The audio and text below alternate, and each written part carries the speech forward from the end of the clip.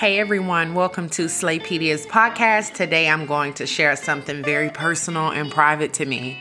I'm going to reveal my biggest failure and tell you how it led to my biggest business success. We'll go over that and much more, so please stay tuned. This is an episode you do not want to miss. Okay, so in late 2015, I was in Dallas at the airport, minding my business, walking to the gate for Houston to head home when suddenly I felt dizzy. My legs and my arms were shaking and I felt like I needed to run, but I couldn't. It was literally a real physical panic attack, taking complete control of my body, and just like that, I dropped. Yeah, I had a real panic attack in the airport. The panic attack was a pileup of a blown budget for my business, Clutch and Pearls and Slaypedia. I was literally blowing right through my savings.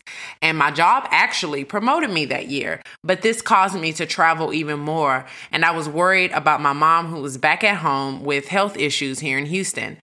I wasn't sleeping well due to horrible planning and time management, so insomnia became my new best friend.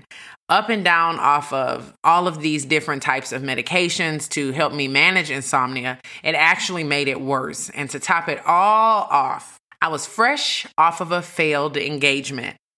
I typically don't share this story because for a long time, it felt like such a weak point and a low for me. However, the best business decisions and ideas that I've ever came up with were all born out of that breakdown.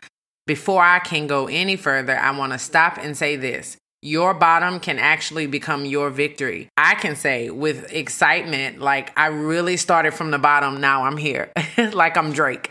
In all seriousness, I've learned to openly acknowledge failure, fail better. That's the only way you can become great. You have to learn how to recover from a failure and how to still pull gold out of it.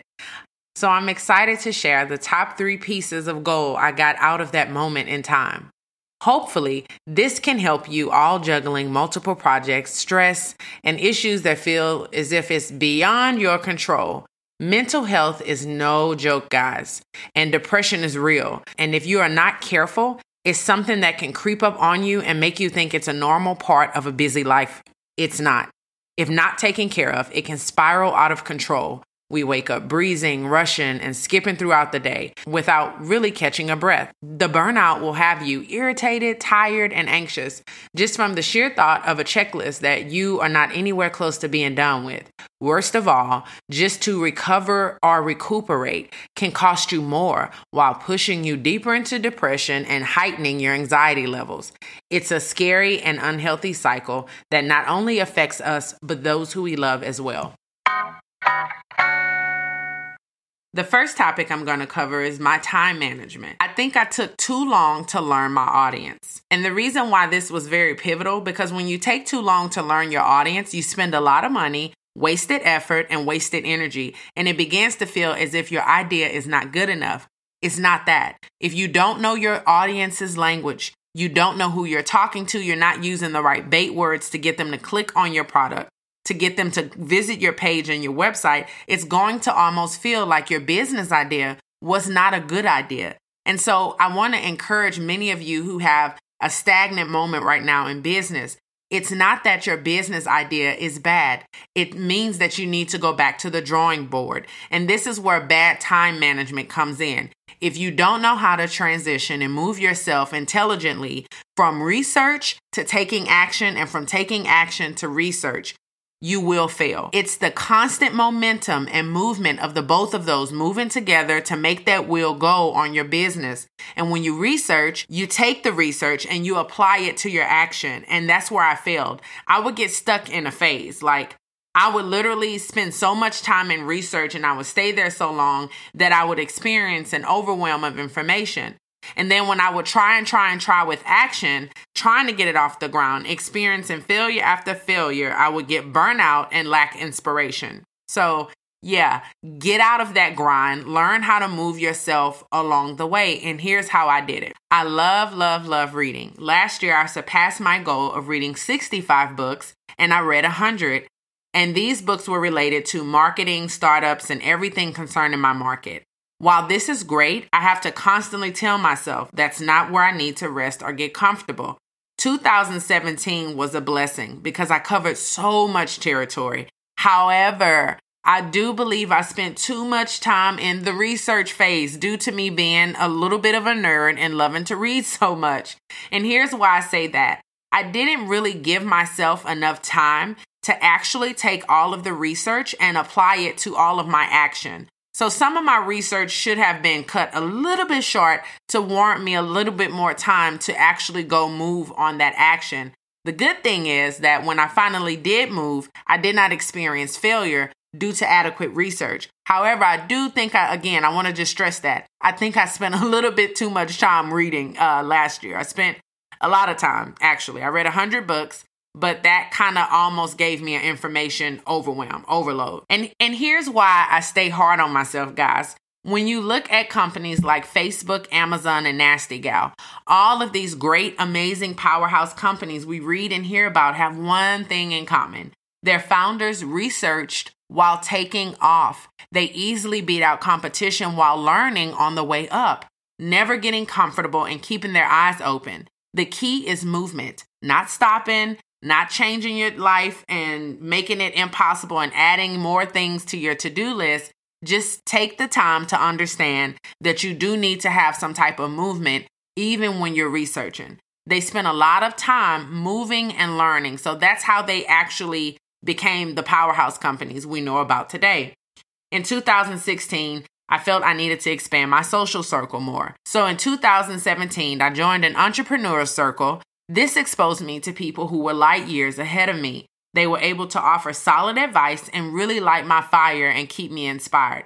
By getting out and getting involved in events, conferences, mixers, and everything related to what I do, I catapulted myself into not only opportunities, but learning hands-on. I even met an investor for my online boutique by going to LA with one of the ladies by invite from my entrepreneur circle.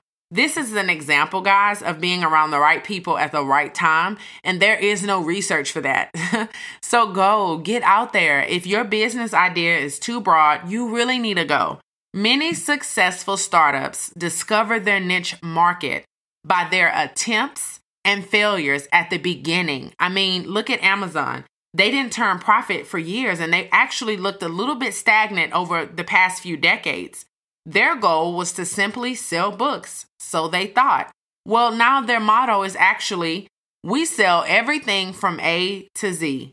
So you will never discover your niche market and get in where you fit in just by researching. Just start posting, test, try different ways to relate to your community, have giveaways. It's right there in the midst of actually being hands-on and fumbling around. You really learn the language your audience uses, what they want to see more and less of, and more important, guys, how to monetize off of your passion.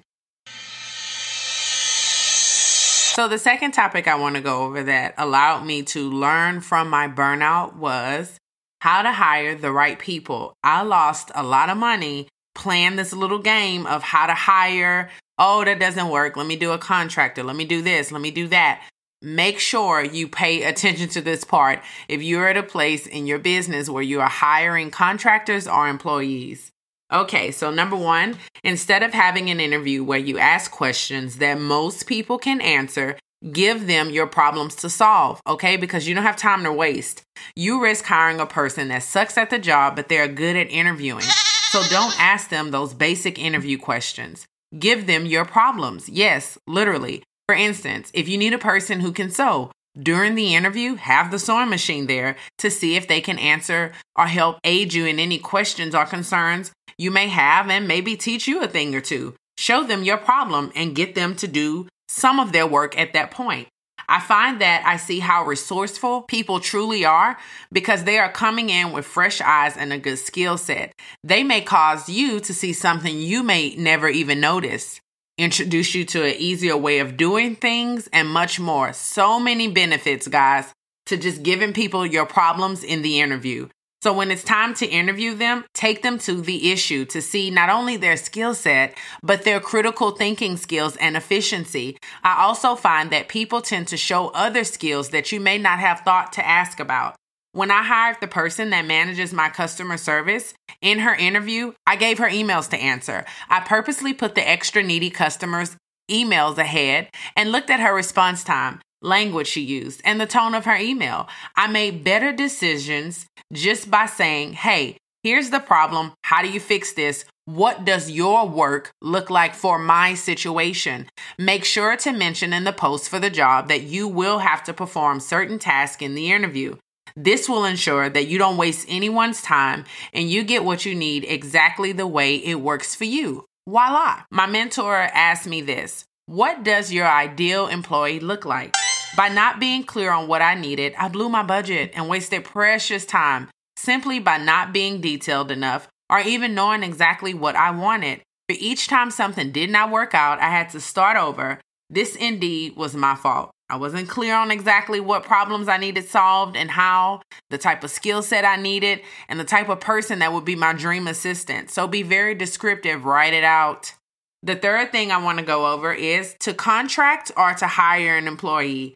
Guys, let me stress this. This is probably the most valuable piece of information I can give you in this podcast for free, okay? You need to know if the job you need filled is short-term or long-term. Building a website is a short-term project, okay? But a person to manage your calendar or handle customer service, that's a person that actually is a part of your team. Contractors can help your business through periods of difficulty or growth, but they don't add value to the core business. So don't think your business is just going to rest on you having contractors. That's just a phase. And sometimes it's just a short-term project that you need them to fix, or both. Investing in employees can pay better long-term dividends than spending a lot of money on contractors. If you're thinking, well, I'm a small business, I can't afford employees, that's fine. This is simply to be able to set a realistic budget, proper training, clear expectations, and vision for the person you hire. And my fourth point and last point for this topic that I want to go over: to get the best talent, make sure you're offering them something. Yeah, more than a paycheck. What do they want? Ask them. Are they in law school? Well, offer to pull them into cases a little closer so they can learn how you work on behalf of your client. This is hands-on training that a lot of people would jump on. Introduce them to more skills that they lack. Offer to mentor. So not only are they getting a paycheck, they're getting something they cannot get in school.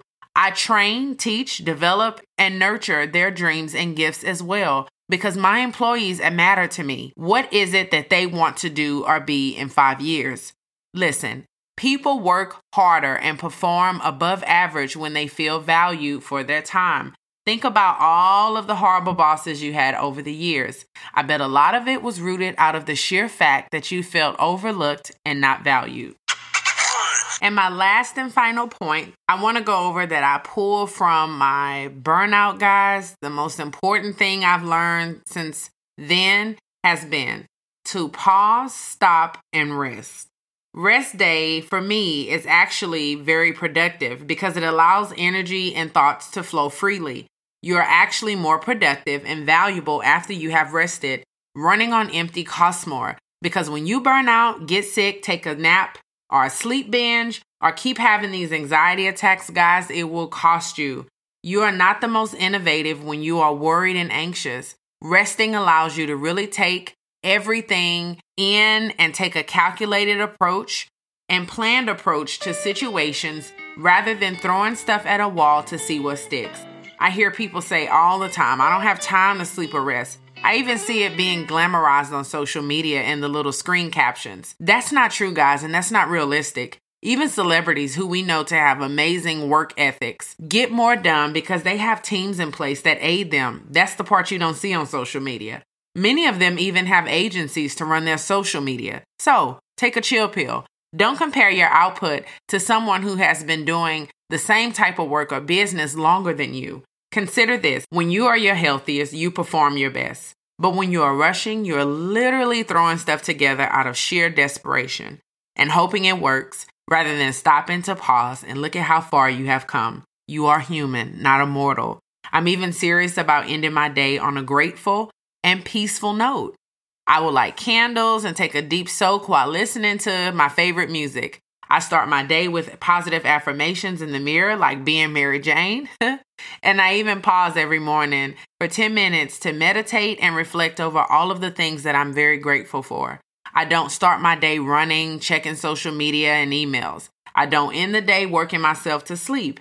I have noticed since then, I'm in a better mood. I seem to have more time and get more done. I'm not in a dark space, and I even get to enjoy and take in each moment of my day so that the days don't feel as if they're just passing me by. And I just want to close with this final piece that I got from one of my spiritual mentors. Guard your dreams with discretion. Don't share everything, because if you do, you will allow faithless people to have jurisdiction into a territory that requires you to be faithful. So with that being said, God bless and thanks for tuning in. Be sure to subscribe and follow at Slaypedia on Facebook, Instagram, and Twitter at Slaypedia. Thank you for tuning in to today's episode.